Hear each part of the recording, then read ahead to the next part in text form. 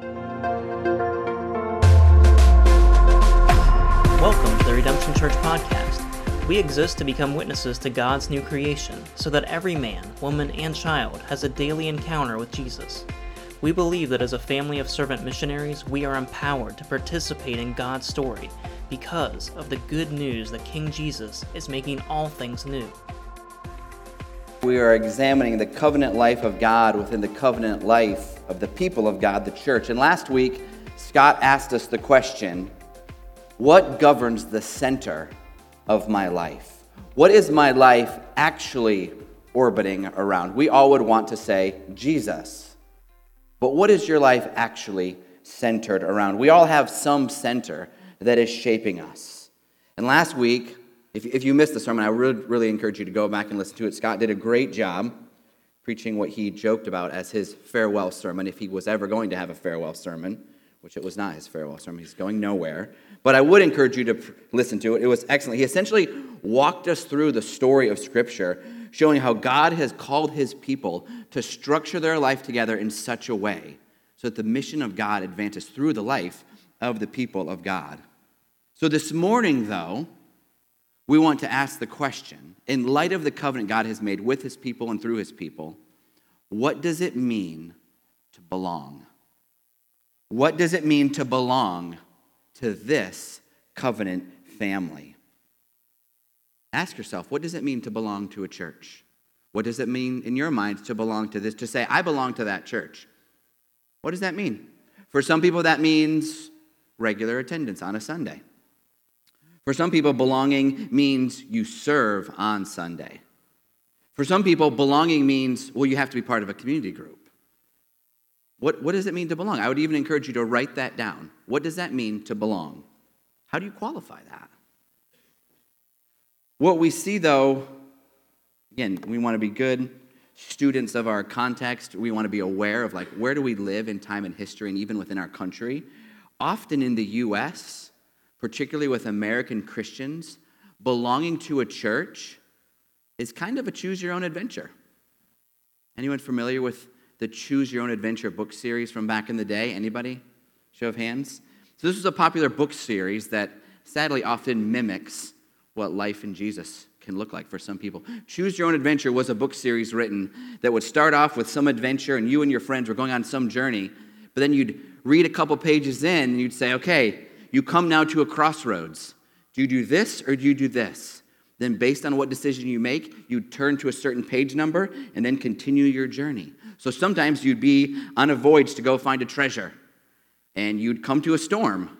Do you turn around and go back to port, or do you try to press through the storm? You'd be journeying up a mountain, and you come to this river, and there's an alligator. Do you swim across, try to fight the alligator, or you try to go up? And sometimes you would make the wrong decision, and you would die in the book.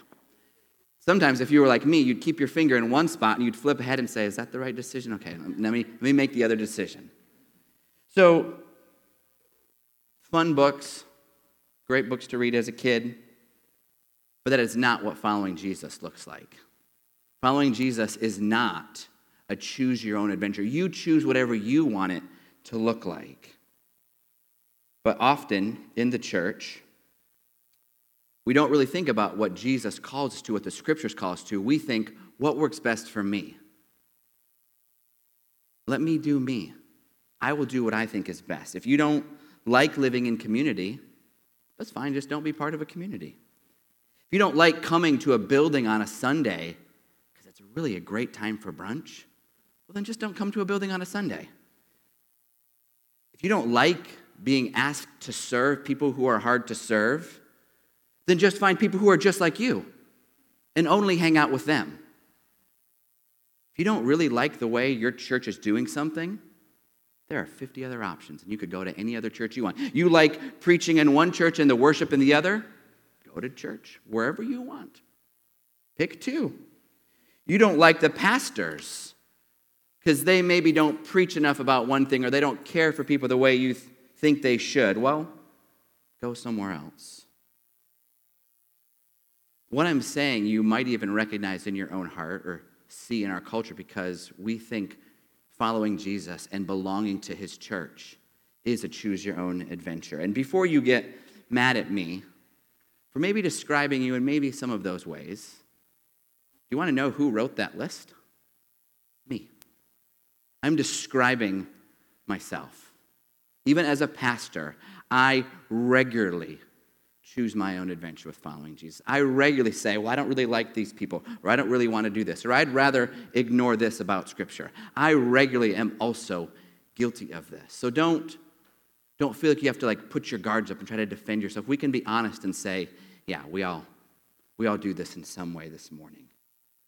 We all pick and choose and pass on what we think belonging to Jesus and his people looks like. And what's interesting is the church in Philippi wrestled with the exact same things.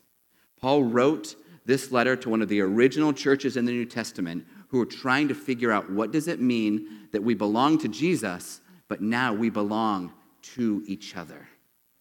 So that's what we're going to look at today. So let me just pray for us, and then we're going to jump into the book of Philippians. Jesus, we do ask for your help.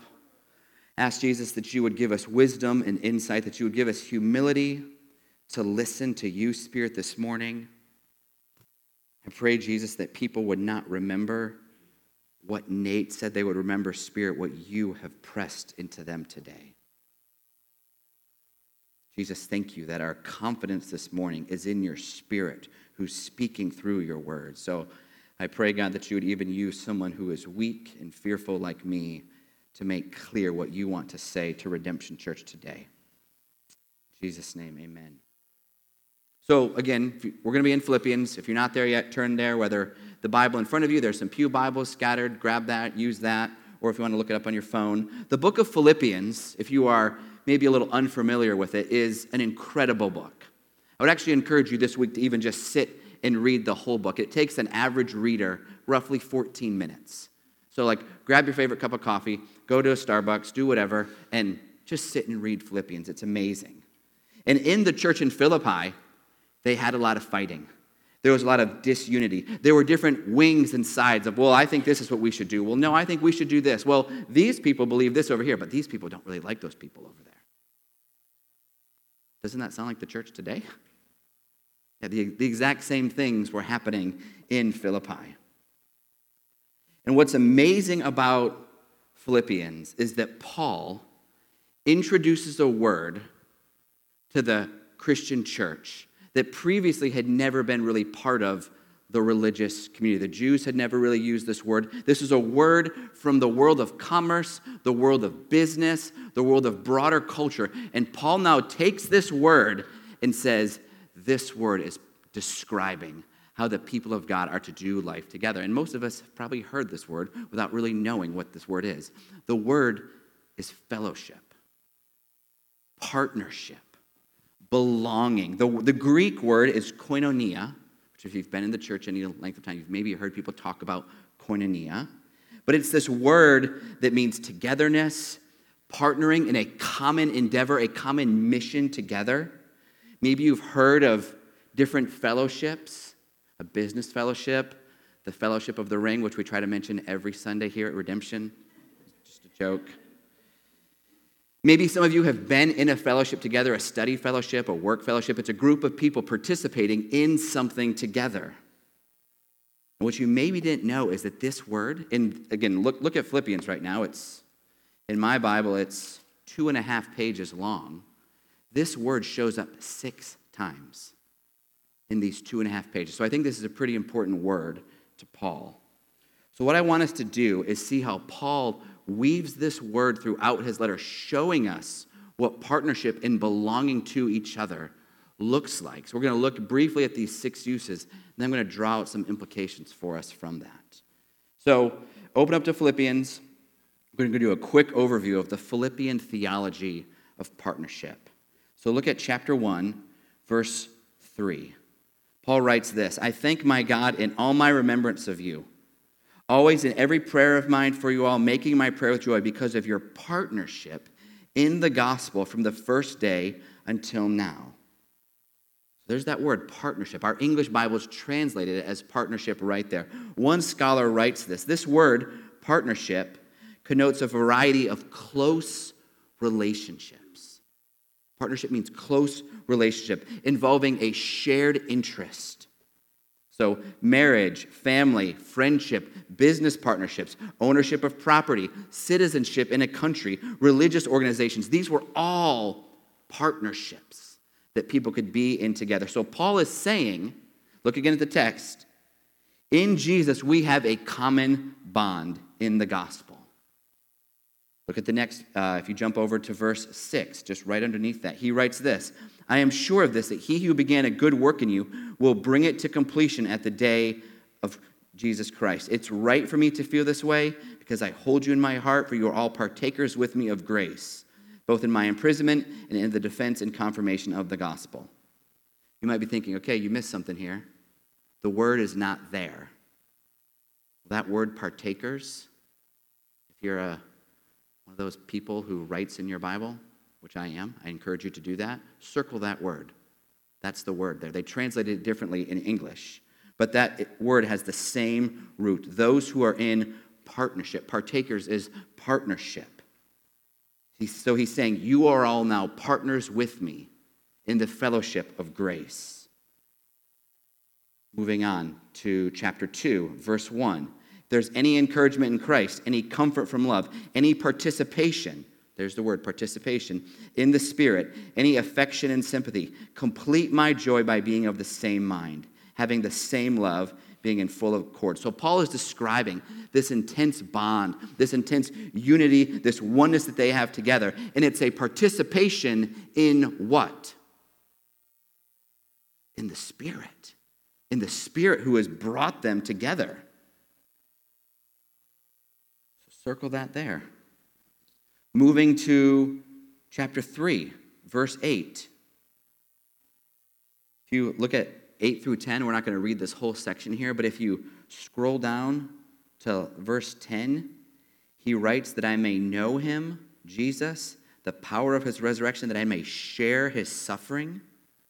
That word, share his suffering, there's that word again, that koinonia, that partnership, that oneness in Jesus' suffering.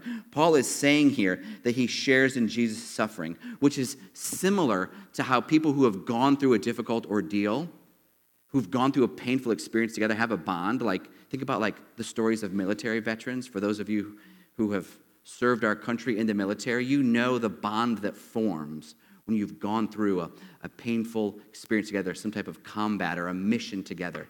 You know this oneness. So Paul is saying, I have this oneness with Jesus because I too have suffered with him. We are moving pretty quick here. Look at chapter 4, verse 12. I know how to be brought low. I know how to abound in any and every circumstance. I have learned the secret of facing plenty and hunger, abundance and need. I can do all things through him who strengthens you. You've probably heard these verses before. You're like, man, these are great verses. Next sentence. Yet it was kind of you to share my trouble. If you were like me, you'd probably not really think there's anything there. Yet it was kind of you to share in my trouble. Friends, that's not a throwaway phrase. Paul is talking about this amazing reality that he can abound in all circumstances because of Jesus who's with him. But then he says, it was kind of you to share my trouble. Share my trouble. There's that word partnership. To be one with me, to be in fellowship with me in my trouble. What do you think that means? How would that change the meaning of that phrase? Paul is describing the lengths that he knows that Jesus will be sufficient in all things. And how does he know that? Through his friends who were one with him in suffering.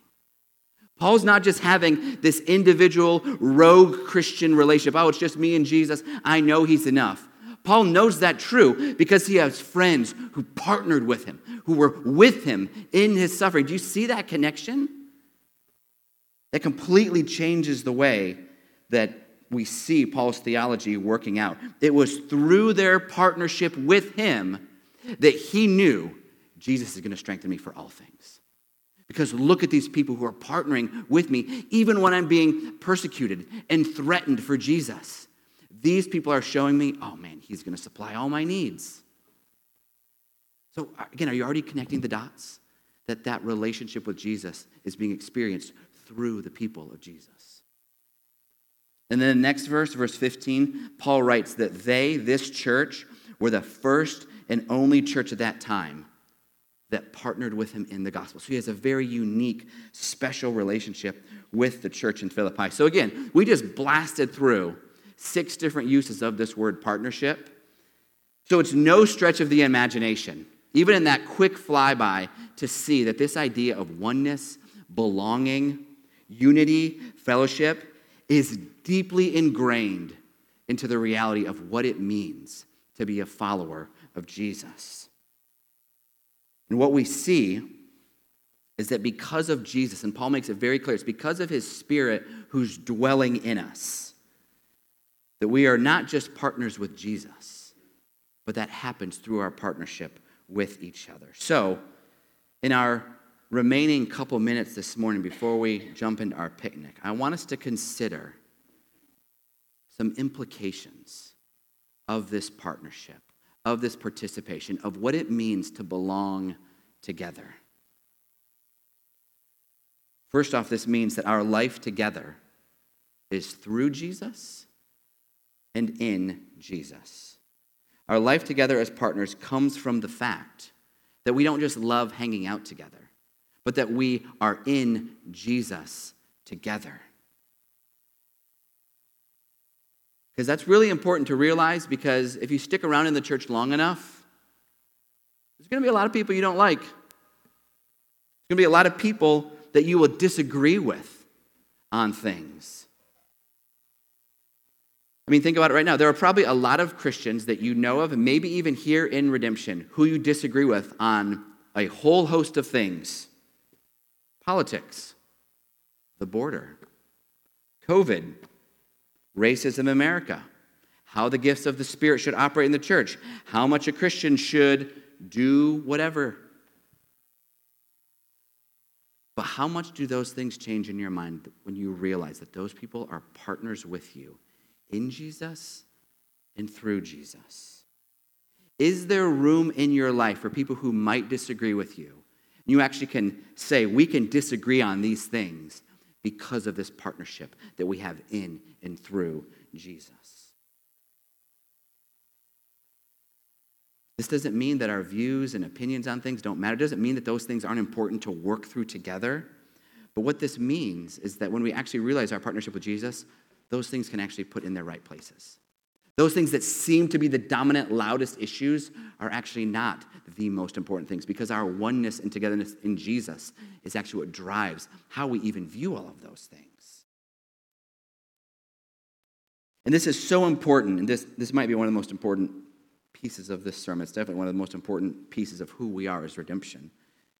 This is so important because when we, the church, know how to live as partners in and through Jesus, that directly ties into our life together on mission. The way we figure out life and belonging and unity together directly ties into witness. Because if you think about it, this is another thing you can write down. Like, think about this. What is the greatest way that we show the world Jesus is King? What do you think is the greatest way right now? I mean, just, you don't have to shout out. You can if you want, but like, what is the greatest way that the church demonstrates that the King has not only overcome death, but is now reigning over all things, all powers, all principalities, all rulers in the world? How do we show the fact that Jesus is King? Is it by loving the poor? That's really important. How about being people who could, stump the atheists? That's important, being able to defend the faith. But is that the way that we really show Jesus is King? How about being people who are super moral? We don't sleep around. We don't watch bad movies. We don't do these things. We're very moral, upright people. Our morality shows people that Jesus is King. That's important, right? We're called to actually honor Jesus with our lives, with our bodies. Our life together in belonging to each other is the way we most clearly show the world the new King has arrived. The second implication of our partnership coming out of this theology of partnership, that the church's communion, our belonging together, is what actually forms our missional witness in the world. It is through our commitment to Jesus, which is seen through our commitment to each other, that we will show the world that Jesus is King. Let me read you a couple passages that maybe you've never considered in this way. Jesus says, "By this, everyone will know that you are my disciples." How, Jesus? How will everyone know that we're your disciples and that you are the real King? If you love one another. Can't love people if you're fighting with them all the time. Can't love people if the biggest difference, the biggest thing that you focus on is all the differences you have with other people. Jesus later, this is in the book of John, that first verse was in John 13. In John 17, Jesus writes, he's saying this to the Father. He's praying to the Father as he's about to go to the cross. "Father, I am in them, you, Father, in me, so that we may be brought to complete unity. Then the world will know that you sent me." When the people of Jesus are living in unity, the world knows that the Son of God, who suffered and died on the cross and rose and ascended, then they will know who the real king in town is. The world knows Jesus and his kingdom is real when unity happens. So this means it is through our ability to not just belong together, but to work on conflict, to live in community and harmony with people that we disagree with. It's here we make credible the fact that the Son of God has entered our world and brought us into his story. So to dig a little bit deeper into this, what does this mean for our life together? This means the church is not designed to meet your needs. The church is not intended to be a collection of people who all think and act the same. If you want a membership, go to a gym. You guys can all be the same there. If you want to join some kind of a club or a society that attracts all the same people, go do that. That's not the purpose of the local church, though. The church is not, this is crazy if you think about it. The church is not designed by God to be of like-minded people. The church is designed by God so that the people who are normally enemies are now brought together. That's insane. That's ridiculous. There is nothing like that in the world. Again, what this is actually taking the realities of Jesus in the gospel and fleshing this out. These are, I heard one pastor say, these are the functional realities of the gospel coming to bear. That Jesus did not just come and die so that my soul could go be with him forever in heaven. Yes, he did come and die so that I could be secure with him forever, but that now is only made credible if we're working out our life together. That's how the everyday realities of the gospel impact our life and our reconciliation together. So, moving on, another implication coming out of this Philippian theology of belonging is that we must be aware of the culture and the world that we live in. We must do business with what is actually consuming and filling our lives. So third implication, as a covenant community, we must regularly do business with the culture we live in. Because if we are honest with ourselves, everything in our world and in our society is bent on not needing each other. We live in a society not designed for dependence on each other. We live in a society in America, in the South, even in evangelical Christianity, where the goal of following Jesus, often, if we're really honest, and again, I want you to fight the urge to think it's out there. Friends, this is us. The goal of following Jesus is often, well, what do I get out of following Jesus? How does this impact or help me? What do I get if I commit my life to a group of people together? Because often, other people don't serve and meet my goals. Just this week, I heard a quote on this topic, and it rocked my world. I was listening to this podcast that was talking about the fact that following Jesus is simply often a pragmatic individual pursuit. And thus, many Christians very recently have stopped participating in the life of a local church. This is an article from The Atlantic called "Why So Many Americans Have Stopped Going to Church." Okay, that title alone kind of grabs you. Listen to what this writer says. Contemporary America simply isn't set up to promote care or common life. It's very true. Rather, it is designed to maximize individual accomplishment and designed for professional and financial success. Such a system leaves precious little time or energy for forms of community that don't contribute to one's own professional life or, as one ages, the professional prospects of one's children.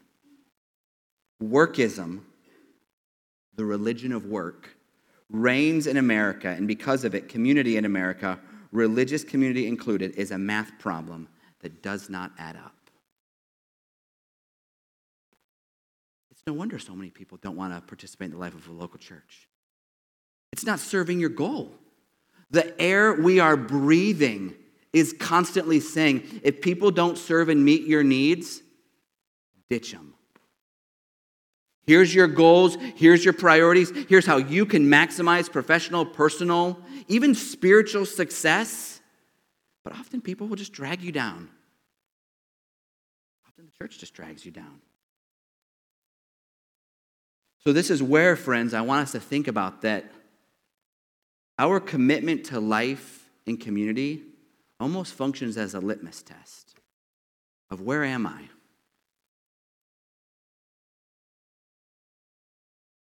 Our life in community, the degree to which we center our lives on Jesus and belonging to his people, I think in one sense for some of us, serves as a canary in the coal mine, so to speak. Anyone ever heard of a canary in the coal mine? Miners, when they're working deep underground, they have potential to breathe in all these toxic fumes, and they're not even aware of it. So often miners would just drop down dead in these coal mines that they would work in. So what they would do is they'd bring these little canaries in a cage. I mean, literally, I looked up pictures. There's these big, strong miners with their lights and their tools. They're holding these little canaries. They'd set them up in the cave. If you saw that canary drop dead, you knew, okay, something's bad and I got to get out of here. Friends, allow this to be a canary in the coal mine. Are we just living in our world, in our culture, in our society, focusing on our own professional, financial, business success? What's going to serve me? What pragmatically makes sense for my family? All the while ignoring the very clear commands of Jesus calling us to life together with his people. I hope that hits you the same way it rocked me this week. Not just that quote, but actually connecting the dots of, wow, I do that all of the time. And again, this is where we have to be honest, that the call to live in community, I mean, we can be honest, it often doesn't make sense. Pragmatically, it does not make sense. MC life often does not make sense because it goes completely counter to everything that would make sense about our lives. People in your MC often will not advance your agenda and your goals. They often will not be fun, life-giving people. But what if Jesus had gifted and empowered you so that your life and participation is actually for someone else? What if the call for you to live in community actually is less about you benefiting and you being sent into a community of people to love and serve and lift up people there? And what if that's how Jesus is actually going to draw the world to himself? So, I again want, just like right here in the middle of the sermon, as we're in one sense kind of having some of our hearts exposed, and maybe you're feeling like crap, kind of like I have a little bit this week, I want you to hear, friends, that the call of Jesus in the gospel is not to grovel this and shove this in our face, but to say, friends, respond to grace. Turn to the one who knows you better than you know yourself. See that he's not mad. He's not angry at our lack. He's not wringing his hands because we often get sucked into our consumeristic, pragmatic lives.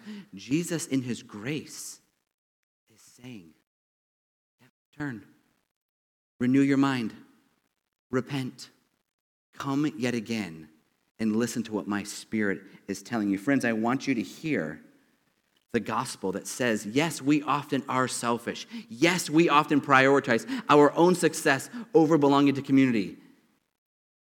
And Jesus knows that and keeps coming for us. And his grace is actually what changes our hearts to say, Jesus, I can trust you. And I can throw myself back into life with your people. So, to sum up this point number 3, we got to regularly be doing business with this as a church, regularly asking, are we living more in light of our culture? Are we actually understanding the culture we're living in? And are we willing to bring that canary into the coal mine and say, wait a minute, what's going on here? Are we just going along with this? And I would just, if you want to write this down, ask people. Ask someone, what do you see as most important in my life? Is it the life of Jesus with the life of the people of Jesus? Or are other things? And ask the people in your life who are really honest. Not just the people who you think will give you a little pat on the back. Because this ties into our final point, that we will only be able to belong to Jesus and to each other if we are willing to surrender our ideals of community rather than the real life of community in Jesus. So, last implication, as a covenant community, we must surrender our ideals of community.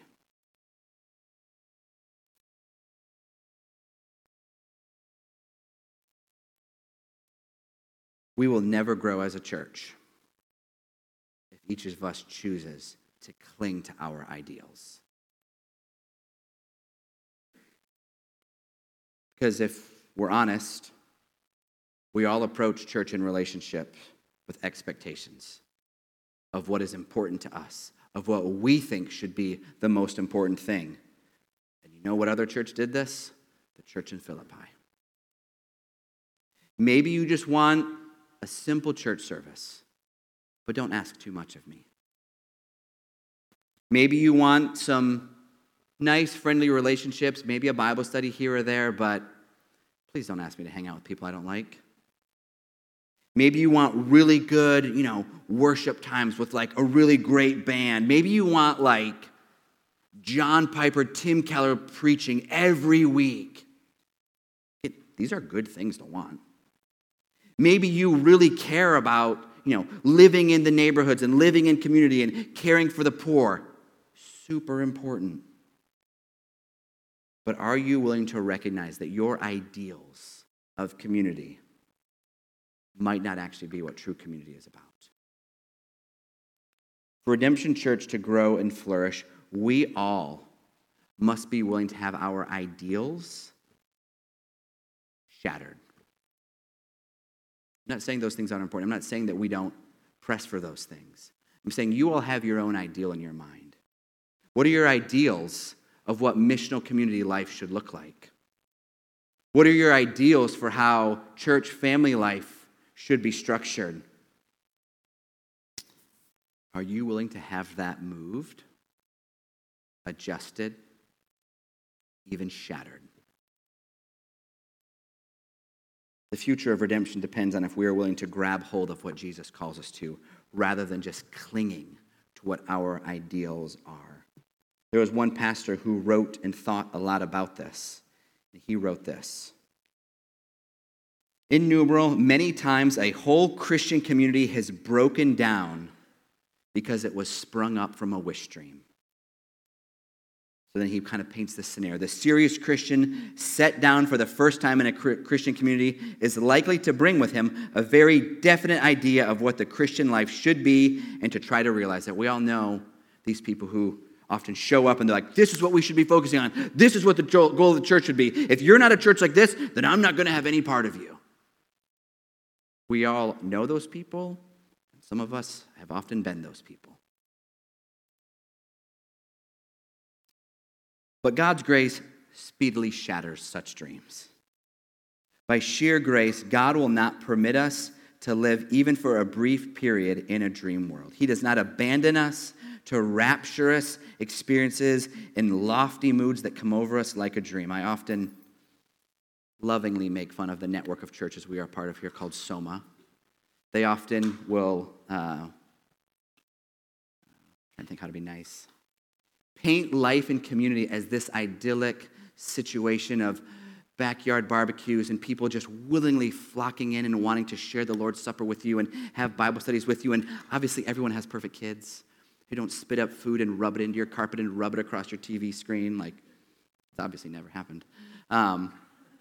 We often look to this is what ideal community is supposed to be. I still am holding out for that one day. He says, God is not a God of the emotions, but the God of truth. Only that fellowship of Christians which will face that disillusionment with all of its unhappy and ugly aspects begins to be what it should be in God's sight, begins to grasp in faith the promise that is given to it. The sooner this shock of disillusionment comes to an individual and to community, the better for both. Pause right there. Have you been disillusioned yet by redemption? Have you been shocked yet and frustrated by your life here yet? As Scott always says, if you've been here for more than 6 minutes, you probably have. Has your bubble of what ideal community is supposed to be been wrecked yet? A community, continues, a community which cannot bear and cannot survive such a crisis, which insists upon keeping its illusion when it should be shattered, permanently loses in that moment the promise of Christian community. Sooner or later, it will collapse. Every human wish dream that is injected into the Christian community is a hindrance to genuine community and must be banished if genuine community is to survive. Last line. He who loves his dream of a community more than the Christian community itself becomes a destroyer of the latter, even though his personal intentions may be ever so honest, earnest, sacrificial. Dietrich Bonhoeffer, a man who was martyred for Jesus because of his commitment to the gospel. What are your ideals for community? What are you holding on to? What are you hoping will change here at Redemption?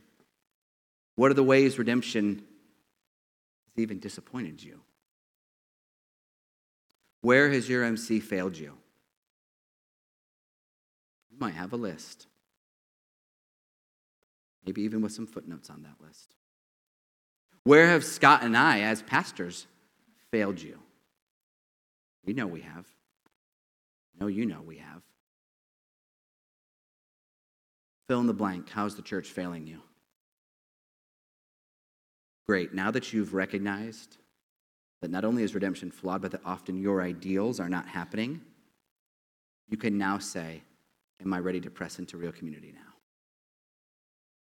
Are you willing to say, I have my ideals and my preferences, even good things, but this church is never going to grow and succeed if I'm not willing to labor alongside of it, even in light of my ideals not being met. So for us, again, even in this undergoing of looking at our covenant, thinking through covenant, what does it mean to partner together for another year together as a church? Are you willing to lay aside choose your own adventure in following Jesus? And maybe proverbially, but also literally to grab a shovel with us here at Redemption and partner with us here. That's the call. Are you willing to partner with us here at Redemption for another year? I want to close by making you a promise. I make this promise every year. This is our third year of going through this covenant, and I make this promise every year. I promise you that if you show up consistently, as Scott alluded to, that means in gatherings, within the life of your missional community, jumping into the lives of others. If you show up consistently, and if you seek to love other people well, you will get everything you want out of Redemption Church. You will. Maybe you need spiritual growth. Maybe you feel like your marriage is tanking. Maybe you need friendship. Maybe you need to understand what it means to be a disciple. Maybe you need to understand your Bible more. You will get all of that by showing up and loving people. Second promise, I also promise you that if you don't show up consistently, not only will you not grow in not knowing Jesus and your place in his story, you won't grow in knowing your Bible. If you don't love others and jump into life with them, you will instead learn to judge Redemption Church for how it has failed to meet your needs and other people's needs. So, twofold promise for you, Redemption Church. Our belonging together is not only for our good and growth, but our belonging together, church, as we've already seen, is actually how the mission of God goes forward here in Hampton Roads. So are you willing to do that with us here at Redemption? Let's pray. And the band can come up, and we're going to close with some singing.